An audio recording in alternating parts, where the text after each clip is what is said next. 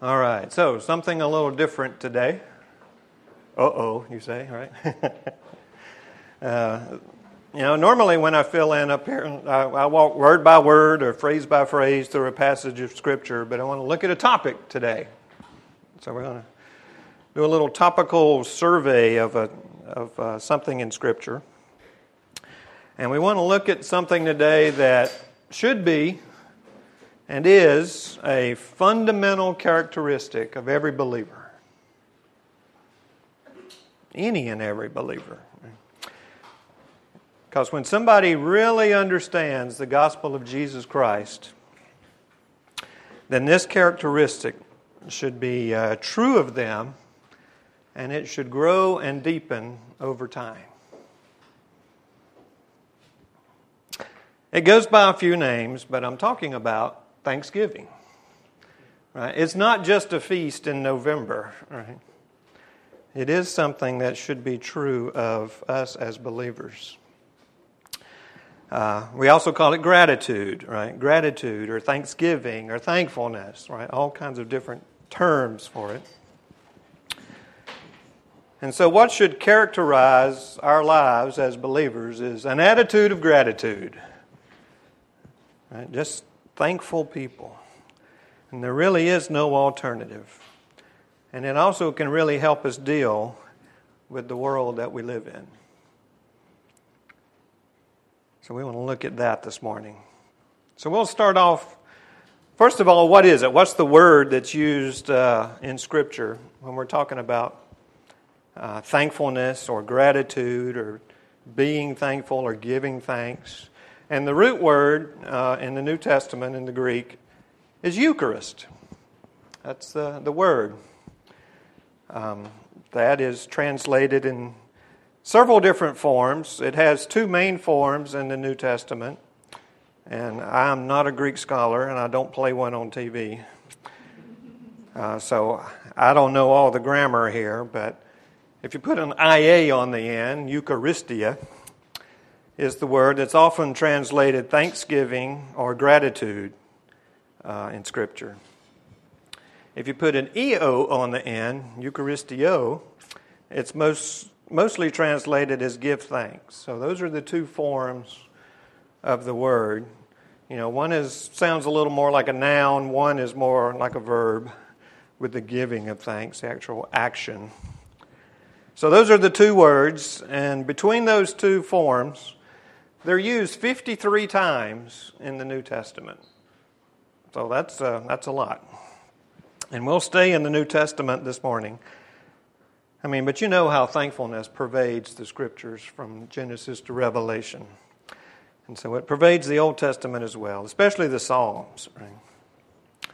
Well, we're going to be looking at this word in the New Testament this morning. So what I did is I took those 53 occurrences and looked them up and threw them in the different categories.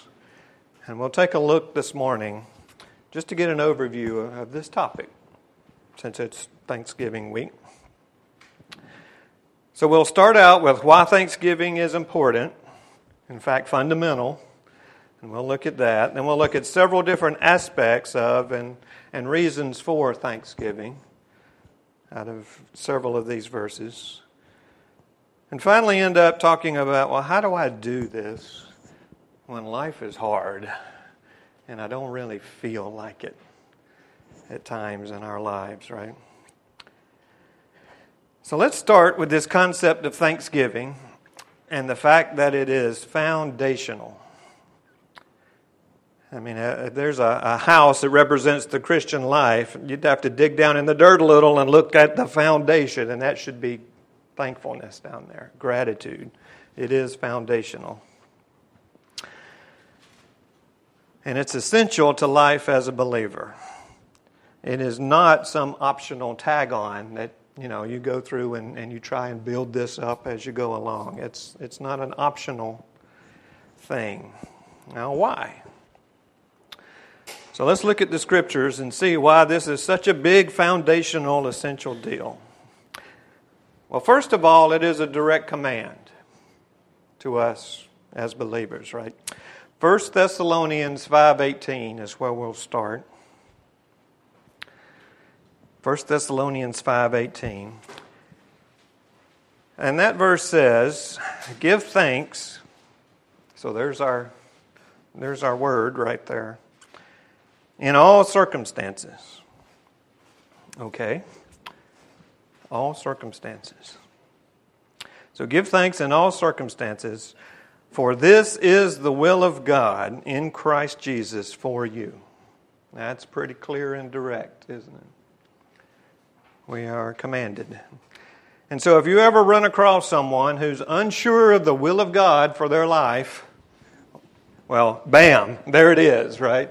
We are to be thankful, to give thanks in all circumstances. I mean, you just don't get any clearer than this. You are commanded as a clear and direct part of the will of your Creator for you and your everyday life to give thanks always. Now, at that point, we could close the book and go home, right? We have our command, and that's all we need. But we're going to do like our 2-year-olds do, right? When they get in that phase of life and they ask why, and why, and why, and why, and why. And they ask you why all the time. Because they're expanding their minds and they're gaining gobs of understanding. Right? And so we want to do the same with the Bible for the same reasons. So we are to give thanks in all circumstances. That sounds pretty good, but why? So I run around being thankful. So what? What's so foundational about that? So next we want to go a little deeper then and turn to a passage that's not normally associated with thankfulness, but there's an important aspect to see to it. So turn to Romans 1. And while you're going to Romans 1, we're going to look at a few verses there. Let's set this up. So Paul is starting his 11-chapter deep doctrinal dive into what is the gospel of Jesus Christ.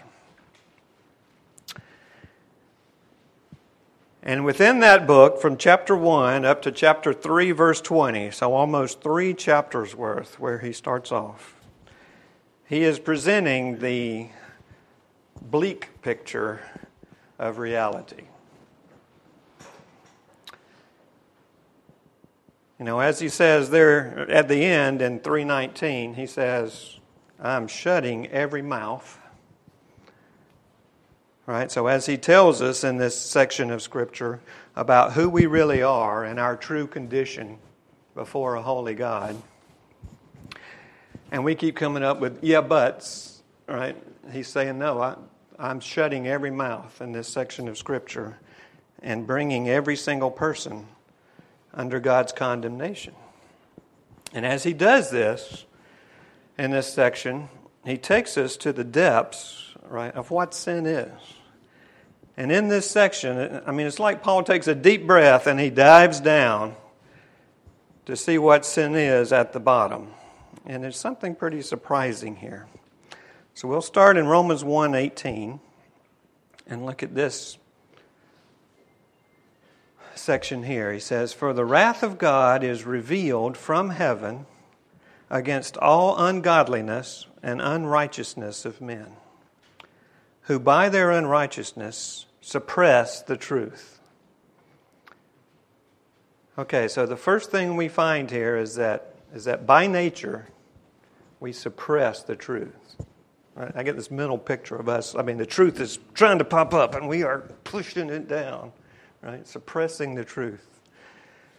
Don't want to see it. Well, what truth? Verse 19.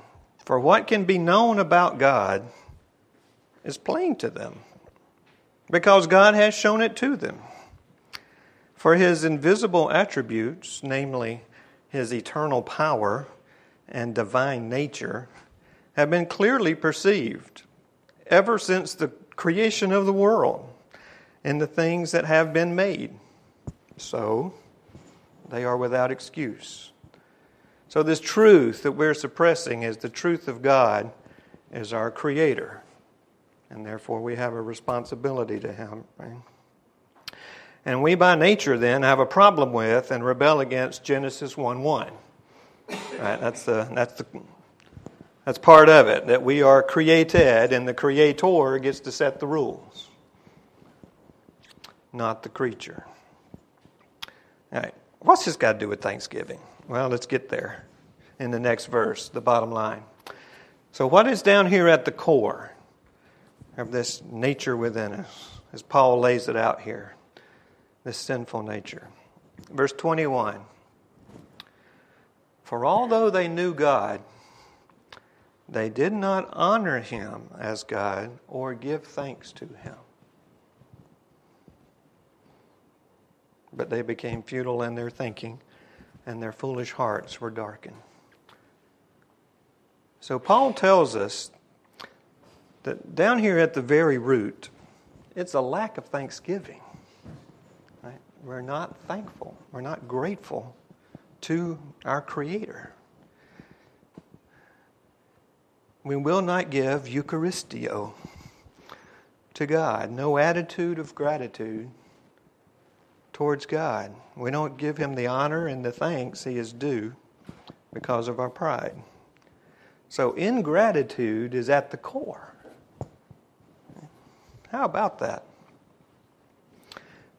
And so he goes on in verse 22 and says, well, claiming to be wise, they became fools and exchanged the glory of the immortal God for images, resembling mortal man and birds and animals and creeping things. So no honor, no thankfulness, no gratitude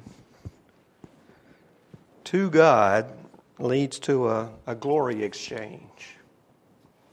Creature for creator. So that's just how fundamental thanksgiving is, or gratitude is. You ever thought about that? I mean, when Paul is breaking it down here in this section of Scripture, there is a refusal to be thankful to God. And it's like he's saying all men are shaking their fist at the sky and saying, I will not be thankful to you. And so they worship stuff, mainly ourselves. All right, now let's look at the flip side. And let's turn to 2 Corinthians 4:15. So 2 Corinthians 4:15. This is almost the total opposite.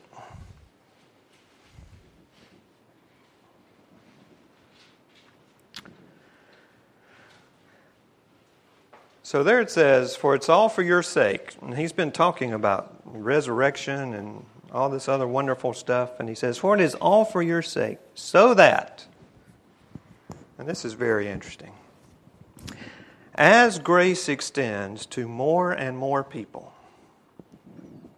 it may increase thanksgiving. Isn't that interesting?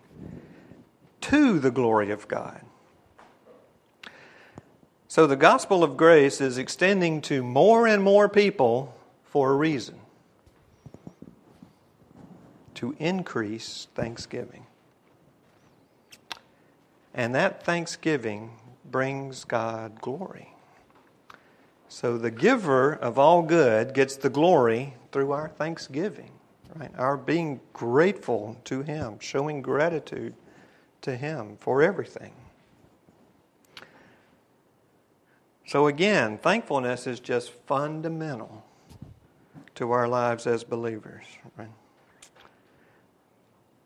So if we break these two things down, in one sense, our basic problem is ingratitude to God, or unthankfulness, which ends in our glory stealing from Him. And the solution of the gospel is to get us back to gratitude and thankfulness and glory giving back to Him. Well, that's why it's so foundational. I mean, one more time, we see that thankfulness is fundamental and essential. It is not an option. This tag-on that we do. It is commanded of us. It is a the clear stated will of God for our lives. And it is at the core of the problem of all mankind. And it is the goal to the increase of thanksgiving to the glory of God. It's not optional, and it's not some nice-to-have character addition. It should characterize us as believers to be grateful people, thankful people. So now we want to take this, Eucharistio, this Thanksgiving, and treat it like a diamond and look at all the facets of it from these 53 places that it shows up in Scripture here. And so one of the facets we want to look at here is we as the church, we are to gather for the purpose of thanksgiving to God. Right? Worship of Him through thanksgiving to Him. And it should characterize our services. All the way from our biblical book of songs, which are the Psalms that are just literally filled with thanksgiving, right, from beginning to end,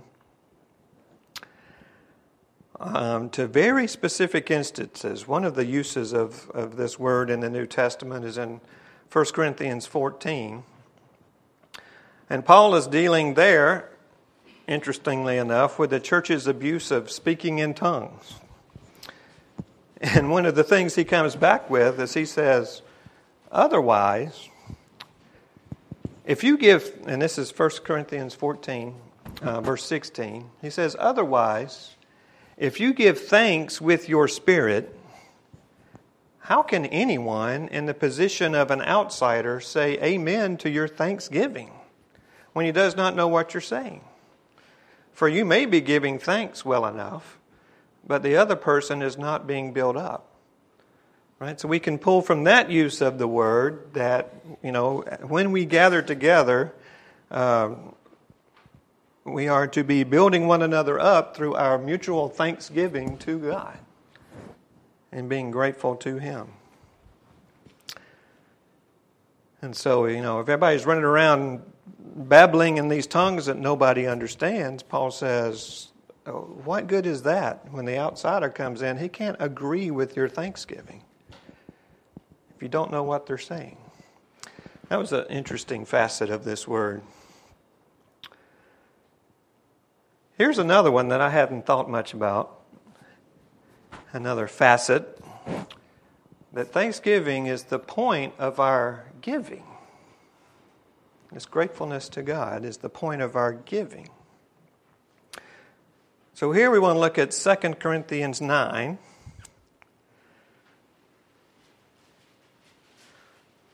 Second Corinthians 9 and verses 11 and 12. And here Paul is saying, you will be enriched in every way. And here's the point. To be generous in every way, which through us will produce thanksgiving to God. So there we are again. There's our word again. For the ministry of this service is not only supplying the needs of the saints, but it is also overflowing in many thanksgivings to God. So, why do we give? Does God need it? No, right? Of course not. Right, he tells us in Psalm 50, for the beast of the forest is mine, the cattle on 1,000 hills. I know all the birds of the hills and all that moves in the field is mine. Do I eat the flesh of bulls or drink the blood of goats? No, offer to God a sacrifice of thanksgiving and perform your vows to the Most High and call upon me in the day of trouble, and I will deliver you, and you shall glorify me.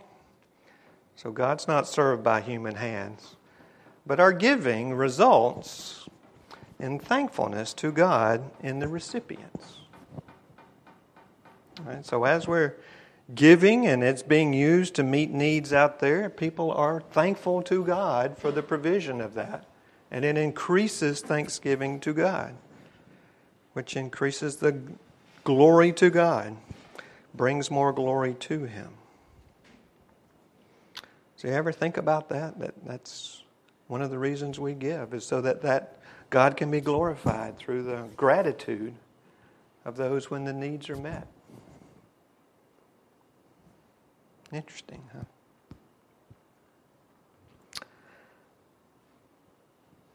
All right, another facet of this is it sanctifies ordinary things when we do or take or consume things with thankfulness to God. So for that, we'll look at Romans 14. And in Romans 14, Paul is dealing with some issues, right? This is the chapter where Paul is dealing with believers that are out there passing judgment on one another over preference issues.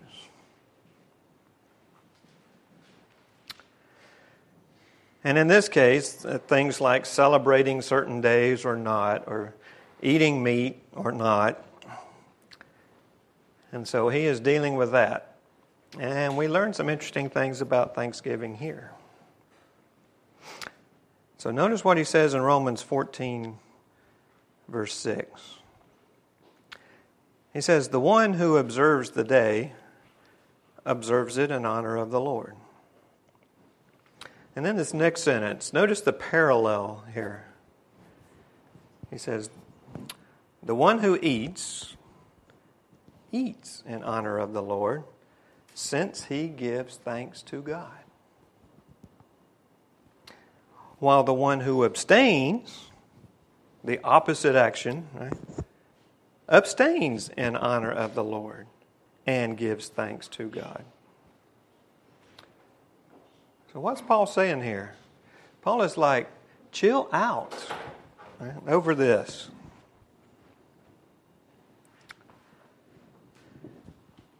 As long as it's not a clear prohibition of something that you can point to in God's Word, and as long as your brother is doing something that they can give thanks to God for, then that is the point. Right? They are giving thanks to God. Thanksgiving to God gives glory to God, and that's the point of all creation. And if the eating of this meat in one person is doing that because they are grateful to God for the provision of it, that's the point. And if abstaining from eating the meat in another person is doing the same thing, right, maybe they're being thankful to God because He has recently delivered them out of idolatry, right? And this meat may have been offered to the idol that they were just delivered from. And so they are thankful to God in their abstention. That's the point, right? They are both thankful to God. Both are good. It isn't about meat, but it's about that gratitude that brings glory to God. And in 1 Corinthians 10:30 is sort of the same issue. He's dealing with that there, over their preference and conscience issues. And although he knows all things are lawful, right, he's going to watch out for his brother's conscience and not do things to hurt his brother. But he ends there with the fact that, but his conscience won't be held hostage either. If I partake with thankfulness, 1 Corinthians 10:30, if I partake with thankfulness, why am I denounced? Because of that for which I give thanks. If he partakes with thankfulness, then whatever it is sanctified. And then he goes on to say, in that verse that we all know, in verse 31 there, so whether you eat or drink or whatever you do, do all to the glory of God. That's the point. And what's the main way you do that? When you eat or drink or whatever you do, doing it to the glory of God, one of the main ways we can do that is to give the glory to God in everything by being thankful and grateful to Him. And then in 1 Timothy 4:3, he's dealing there with false teachers who have brought in their legalism and trying to add all this stuff to the gospel.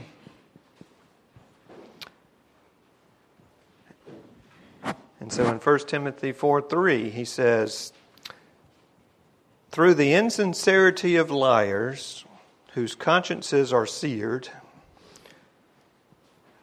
He's not holding back here on these false teachers. Who forbid marriage and require abstinence from foods that God created to be received with thanksgiving by those who believe and know the truth. For everything created by God is good, and nothing is to be rejected if it is received with thanksgiving, for it is made holy by the word of God and prayer. Right, so all of this together is just interesting because it tells us that one of the reasons that all of this stuff has been created and exists is so it can be used as a conduit for our thanksgiving to God for it, bringing more glory to Him. When we put things to good use and how they are used for good, and we have an attitude of gratitude as we use it for His glory. Okay, another facet of this Eucharistio word that we're looking at this morning is how it should characterize our speech, just day-to-day speech. So this is 1 Thessalonians 5:4. Now we all know probably the first part of this verse. He says, "Let there be no filthiness, nor foolish talk, nor crude joking, which are out of place." Period. No, there's no period there.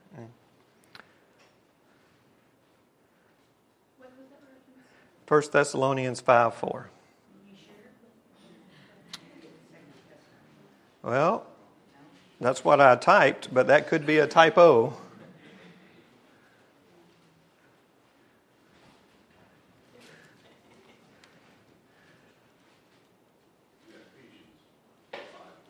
That's Ephesians 5:4? Man, I was way off. Yep, there you go. I must have had 1 Thessalonians on the brain for some reason. All right, Ephesians 5:4. Thank you. All right, let there be no filthiness, nor foolish talk, nor crude joking, which are out of place. But instead, let there be thanksgiving. So we often use the first part of that verse, don't we? And we concentrate on what we as believers don't do, don't say, shouldn't say. But that's half the verse. Right? So in the sense of the put off and put on, this isn't just a prohibition of what we should not do. It's a command of what we should do instead. And so we may have stopped swearing, and we may have stopped telling off-color jokes and, all the locker room stuff, per se. But that's not really the entire point of this verse, is it?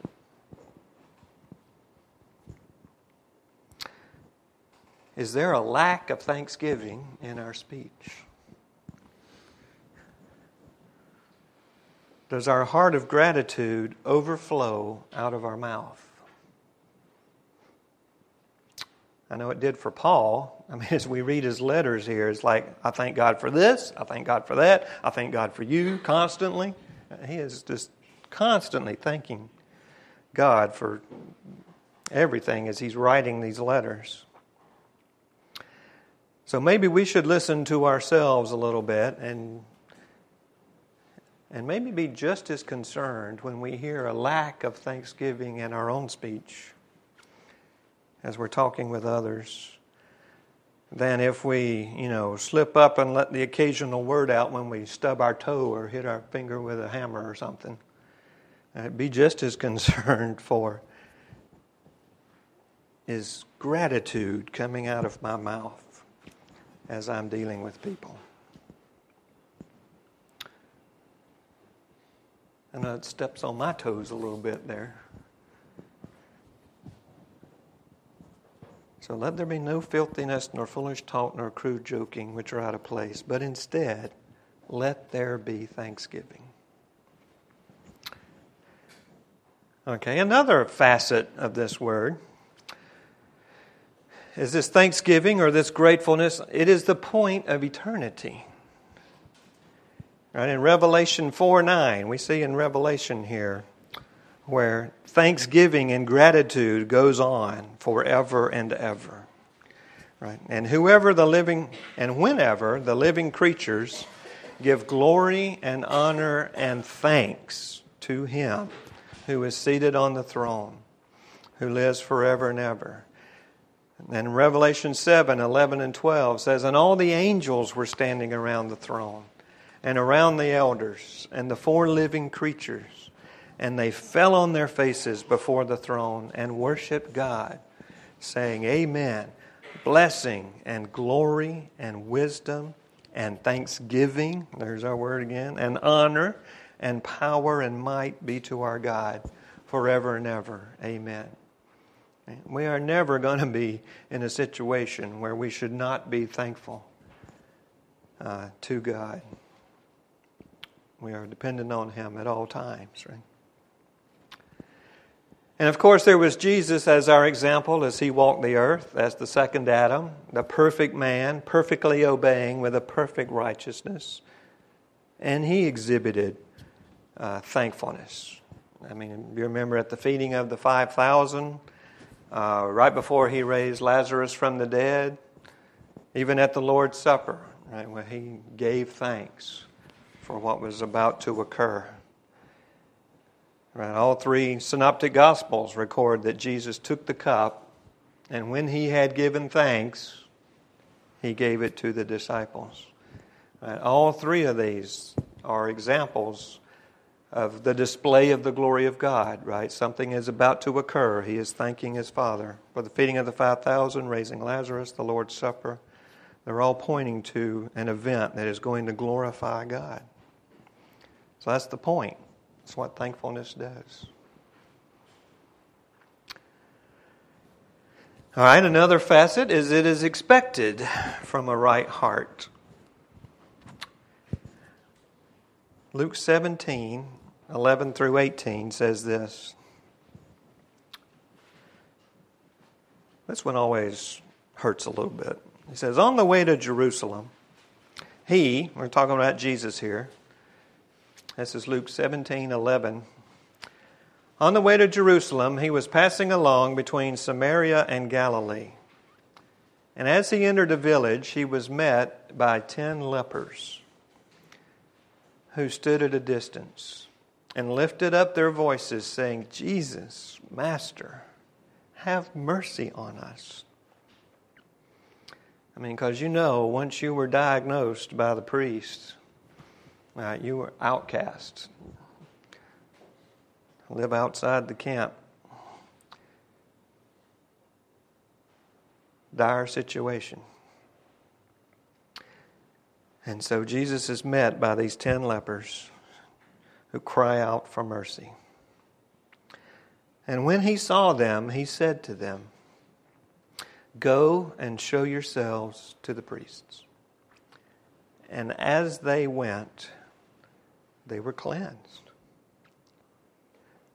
Then one of them, when he saw that he was healed, turned back, praising God with a loud voice. And he fell on his face at Jesus' feet, giving Him thanks. Now, he was a Samaritan. I think he throws that in there to make another point. Now listen to what Jesus says here. You don't want to be the cause of a sentence like this? Right? Then Jesus answered, were not 10 cleansed? Where are the 9?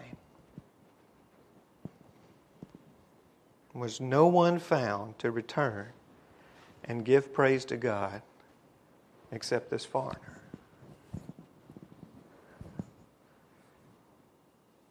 As a believer, you don't want to be part of the 9.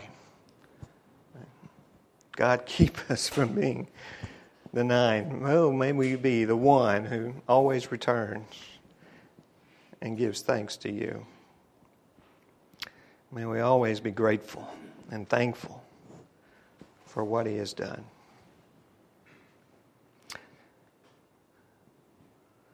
And a couple of warnings that are in here around this word. You know, we have a day in this country called Thanksgiving that we just celebrated, and we're all probably a couple of pounds heavier than we were at the start of the week, where people generically are thankful, right? Unbelievers of all stripes can be and are thankful or grateful for things. That is, it's not a particularly Christian only thing to have some gratitude for things. So it's not about just having feelings of gratefulness. Right? Millions of people can be and at times are thankful for all kinds of things in their life. It's a common grace, but so it's not just that you are thankful, it's where you direct your things. The context of everything we've looked at so far is giving thanks to God through Jesus Christ. And Ephesians 5:20 states it very plainly, giving thanks always and for everything to God the Father in the name of our Lord Jesus Christ. That's what makes it Christian gratitude, where the thanks go, not just the fact that we're thankful for something. Who are we thankful to? So that's one warning. And even then, there's an example of the use of this word directed where the gratitude is directed even to the right place, but with a wrong heart. It's a prideful thanks, which is an oxymoron.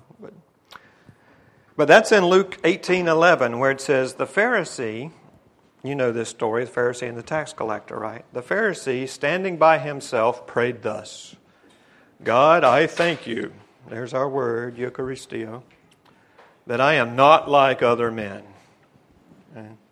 Extortioners, unjust, adulterers, or even like this tax collector. So we have to be on the guard for pride. It kills off any true, humble thankfulness to God, who is the giver of all good. And true thankfulness arises out of a recognition of our need and the recognition of God's grace and mercy towards our needs. Now, we are to give thanks at all times and in all circumstances. Ephesians 5:20, like we just read, says, giving thanks always and for everything to God the Father in the name of our Lord Jesus Christ. So always is at all times and for everything in all circumstances. So that pretty much covers everything, right? Good, bad, comfortable, painful, easy, hard. Colossians 3:17 says, and whatever you do in word or deed, do everything in the name of the Lord Jesus, giving thanks to God the Father through Him. So, in everything we do. So at all times, in all circumstances, in everything. So it's foundational. So that's another aspect of it. One more is it's an antidote to anxiety. Are you worried? Are you going nuts from what ifs? I know I can drive myself crazy with what ifs. Now, what do? Well, thanksgiving is one of the antidotes to that. Philippians 4:6, right? Do not be anxious about anything. Yeah, right. So what do when I do get anxious? But in everything, by prayer and supplication, with thanksgiving, there's our word, let your requests be made known to God. So no matter what the circumstance is, right, there are things you have at the good hand of God that you can praise Him for. And when you start praising God and you start thanking Him and you start counting those blessings, right, that He gives you and you don't deserve, anxiety starts to melt.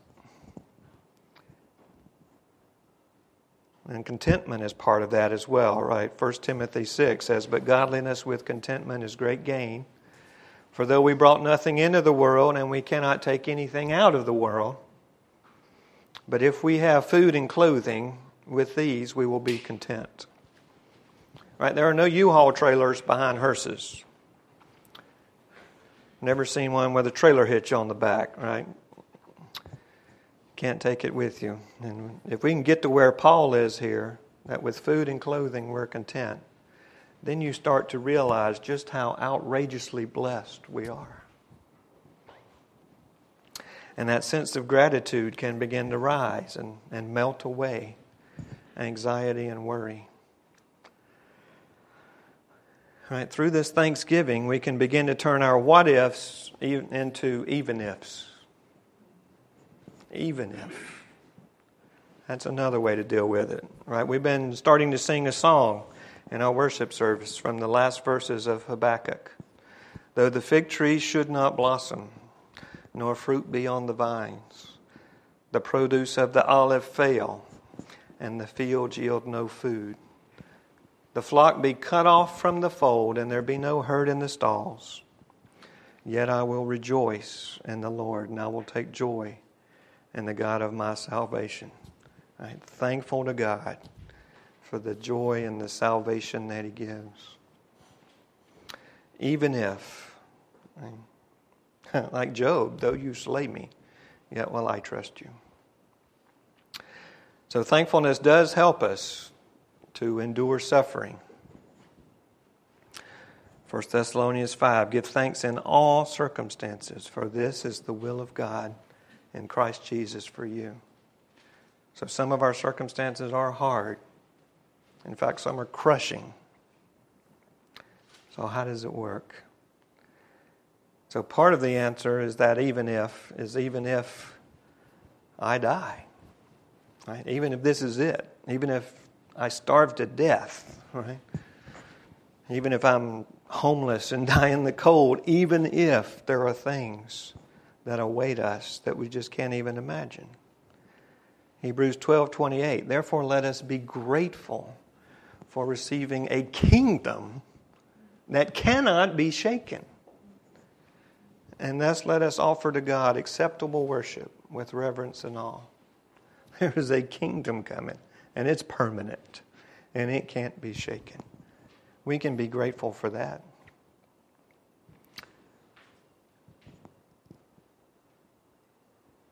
So let's take a few minutes this morning and just, what if?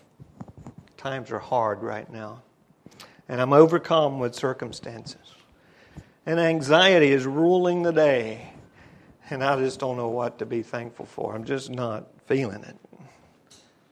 But I'm commanded to be thankful. But the want to just isn't there. I'm just too beat down. What do I do? Well, just start meditating on the truth that you do know. Do you have a pulse? Every dun-dun is a gift. Every heartbeat is a gift. What have you done to deserve it? Every heartbeat is a gift. Can you see? I love the fall. Nobody paints like God, right? especially up in the mountains. We can see that. It's just beautiful. I was up at my parents' a couple of weeks ago place, and it was just gorgeous. Right? Do I deserve to be able to enjoy that? No. Do you have a spouse, children, grandchildren, parents, family?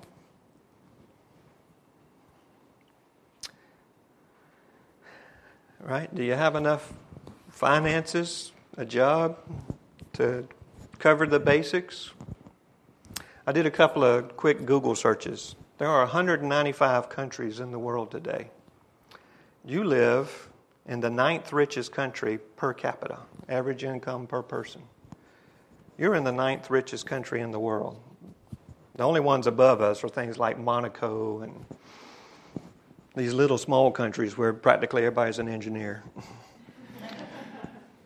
So you're in the 9th richest country per capita in the world based on average income per person. If you are currently below or right at the 2018 U.S. poverty level, you are still like nation number 38. So when you hear people say, well, if you're poor in America, you're still rich, it backs that up. You're like the 38th richest nation in the world if you're at the U.S. poverty level. So if you aren't starving and living out in the cold, are you thankful? What have you done to deserve that? And that's just a small sampling. 1 Corinthians 4:7 should start to rise within our hearts as we contemplate and meditate on these truths, which says, what do you have that you did not receive? If you start thinking about that, do you have a good church that teaches and leads you in God's truth? And lots of fellow believers who care about your soul and your well-being? Do you deserve that? Do you have elders who will do the hard thing and come after you should you stray? Thankful for that? Do you have the truth of God that will save you from the coming wrath written down in your own language that you can get and copy and read whenever? These days it's available everywhere, right? It's in our pocket all the time. Well, men died for that. Are there riots in the streets today? No. Somewhere, I'm sure, but not here. Pretty peaceful, right? That's just common grace. You ever think about that? The common grace that God pours out on us? That God holds things together, that He actively restrains the evil of men's hearts so that our society functions and we don't destroy one another. You ever thankful for that? I was thinking about, Stuart Scott. One of the things he said and says often is, did you wake up in hell this morning? Well, if not, everything above that is a blessing. Because that's what we deserve. And so everything above that is a blessing we don't deserve. Not only that, do you realize that you live in the light of a loving and absolutely sovereign God? And that nothing happens to you that doesn't filter through Him. And it's for your good, for His glory. Do you realize that as a believer, every sin, past, present, the ones I'll do today, all my future ones, however many of these heartbeats I have left, they've been wiped, nailed to a cross. Do you realize that you have an absolutely perfect righteousness and a perfect obedience right now? It's yours now, imputed to you, counted as yours. You didn't do it. It was given to you as a gift. You do nothing to earn it, and you do nothing to keep it. It's a gift from God through Christ. Do you realize that one day that imputed perfection will be a reality? When you are transformed in the blink of an eye. And then every want to, every desire will be perfectly righteous. Not only that, do you have a clue as to what awaits us as believers? Christ is returning and heaven awaits and will reign with Him.